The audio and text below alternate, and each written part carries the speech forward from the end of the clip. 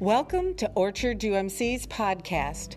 At Orchard, we endeavor to live into our mission of transforming the world by growing in faith, serving others, and sharing Jesus.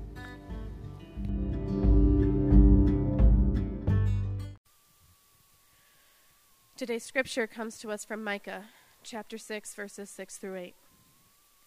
With what shall I come before the Lord and bow myself before God on high? Shall I come before him with burnt offerings, with calves a year old? Will the Lord be pleased with thousands of rams, with 10,000s of rivers of oil? Shall I give him my firstborn for my transgression, the fruit of my body for the sin of my soul? He has told you, O mortal, what is good, and what does the Lord require of you, but to do justice, to love kindness, and to walk humbly with your God. The word of God for the people of God. Let us pray. Good and gracious God, let the words of my mouth and the meditations of all of our hearts be acceptable in your sight, O God, our rock and our Redeemer. Amen. Every family has stories, right? They're the stories that kind of get passed down. They're a little bit like folklore. They're bedtime stories or the stories you tell around the dinner table. They kind of are a part of you and a part of your family identity. In mine, they're very varied. There's the story of when my grandfather was a boy and he was struck by lightning, and that's how he got his curly hair. There's the story that I know I've told with some of you, and it's very much a story that my grandfather told me often, especially as I was older, about his father. You see, remember I told you that my great-grandparents founded a Methodist church in the South, and Brother White was their pastor, and it was the temperance movement time, and Brother White had asked all of the men in the congregation to make a pledge not to drink, and they stood, and everyone stood but my great-grandfather. And then he was called out by Brother White. Brother Mayo, you mean to tell me that you would take a drink? And my great-grandfather said, yes, Brother White, and any of these fine gentlemen are welcome to join me after church on my porch. There's the story of how my grandparents met at a weenie roast, and the story of my dad's in high school, as a junior in high school, when he had to read the book, The Last of the Mohegans, a book that he thoroughly hated. When it said on the test, why do you think that the author wrote the book my dad wrote to make money? He did not do well. And then there was my mom's story of Norman. When my mom was in first grade, she was 6 years old. It was about the middle of the year when a boy joined their class. His name was Norman. He was African American. And what my mom started to notice was that the teacher treated him differently, and she wasn't sure why. She thought, well, maybe somehow he must be bad. And even though he didn't seem to be any squirrelier than any of the other 6-year-old boys in her class, and the teacher kept calling Norman a baby. She made him wear a bib in school, and she put pictures of babies on his desk. And then one day she threw away his crayons, and my mom started crying because she didn't know why the teacher was being so mean. She gave the kid back his crayons. I don't have any stories like that from my dad, who grew up in Maryland where the schools were segregated. Both stories are a part of me. Realities that I confront. Both remind me that sitting by quietly is not an option in the face of injustice. I'll be honest, I sat through Just Mercy absolutely in disbelief that this story was from the 1990s.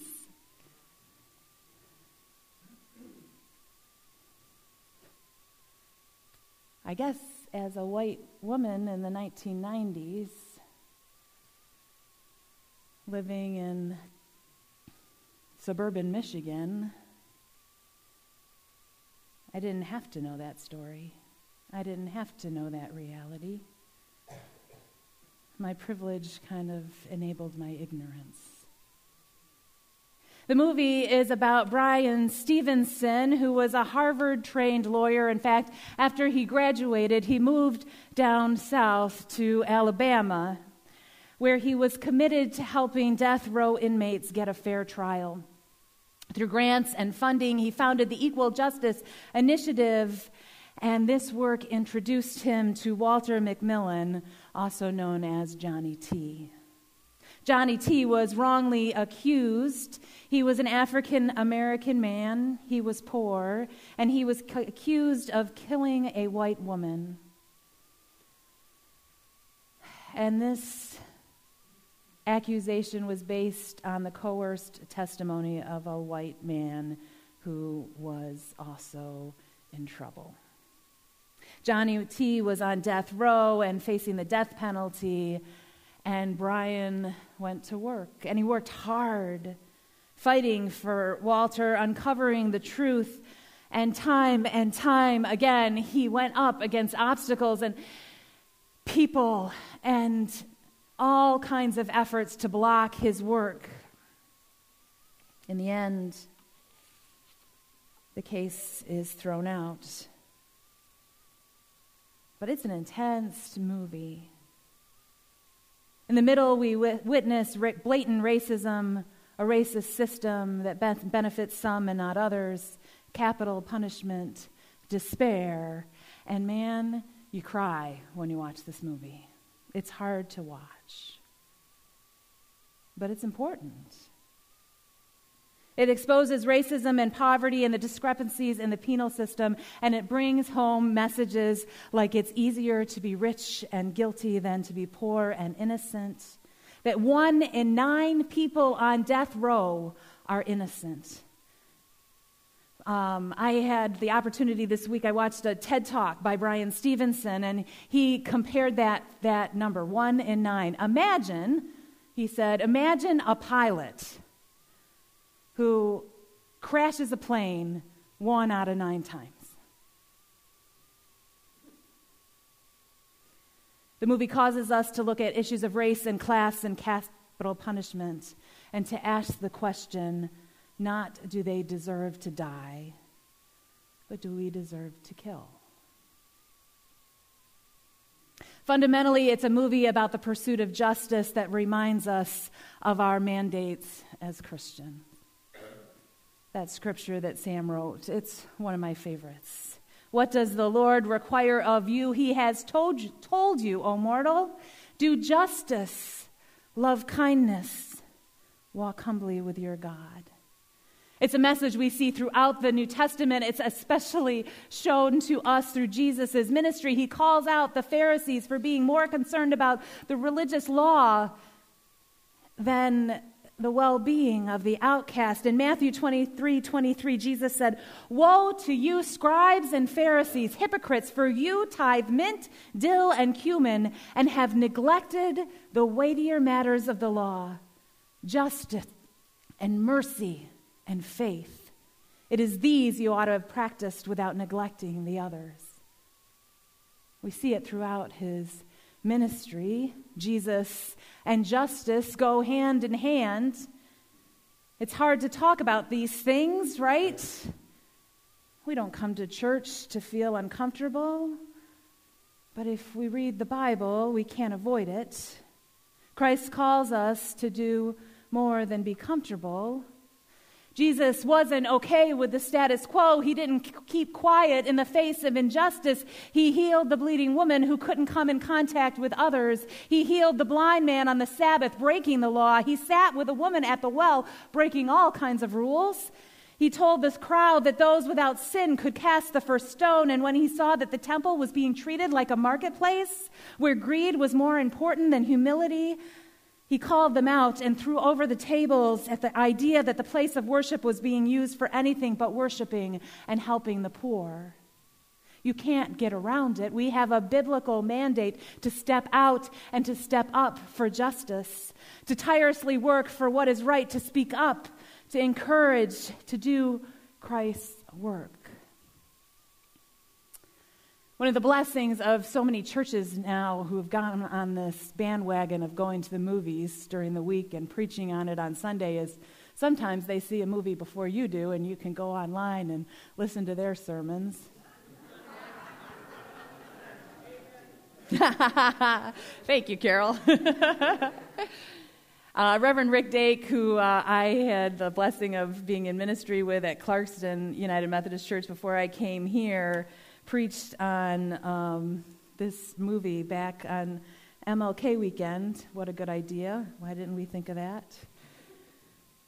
And he found, he in his sermon quoted Bryan Stevenson, and I want to share with you what he quoted.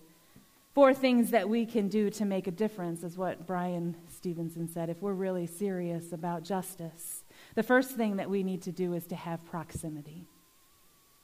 That means that we don't just talk about or throw money at something, that we actually know the people that we're talking about or that we're giving to, that we know the organizations that we're supporting, and that we develop relationships.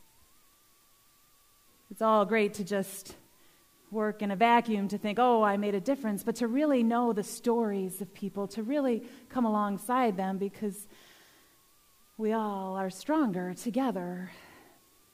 The second thing that Bryan Stevenson says is that we need to change the narrative, that we need to know the people and break down the stereotypes for others, and we have to call people on their stuff because we know the real story, and we need to tell the real story and share with people who are different from us.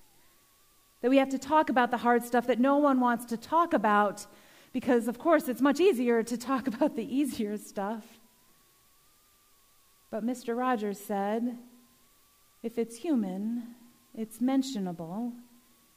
If it's mentionable, it's manageable.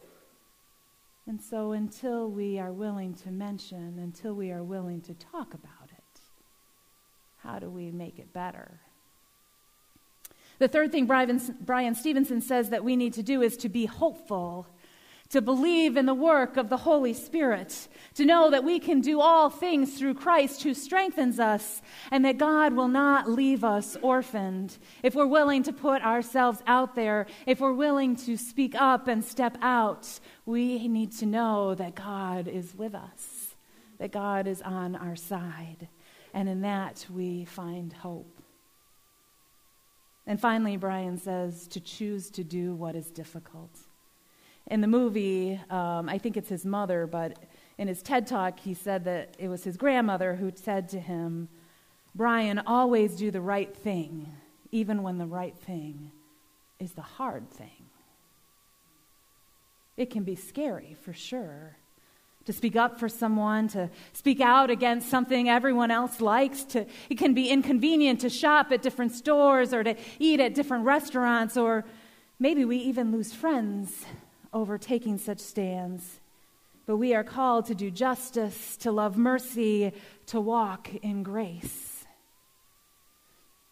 In his TED Talk, Bryan Stevenson tells this story about how he was going to court one day, and he was there to defend a 14-year-old boy who was on death row.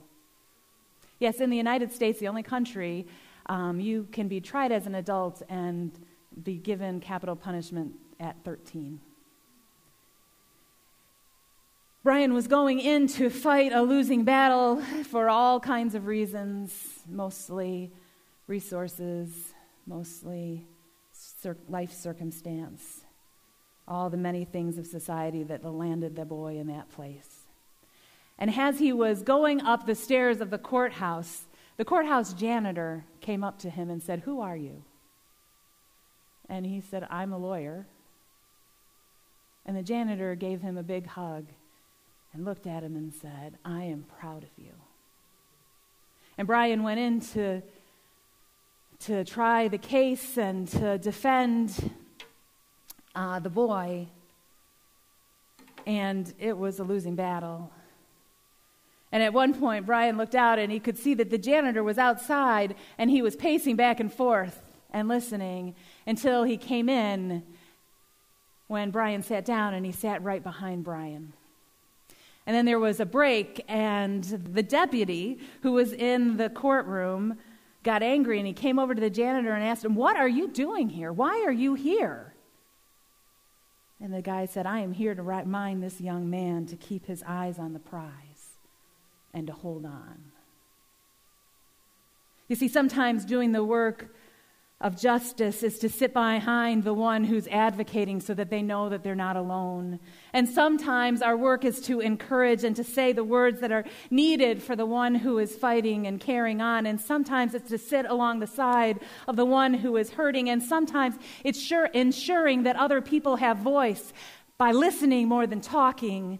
And sometimes it's marching, and sometimes it's donating, and sometimes it's contacting our lawmakers, and sometimes it's acting and doing the hard stuff and leaving our comfort zones because we are too upset about injustice, and we need to turn over the tables because we see a child being bullied or incarcerated or separated from their parents and left in a cage. Always, it's teaching and modeling for our children. Always, it's teaching them that they, as well as everyone they see, are children of God.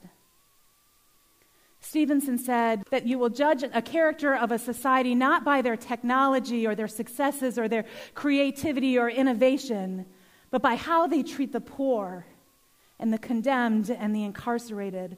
When you evaluate that, we will understand who we are. What does the Lord require of you but to do justice, to love mercy, to walk humbly with your God? Or as Stevenson said at the end, we all need justice, mercy, and unmerited grace. Amen.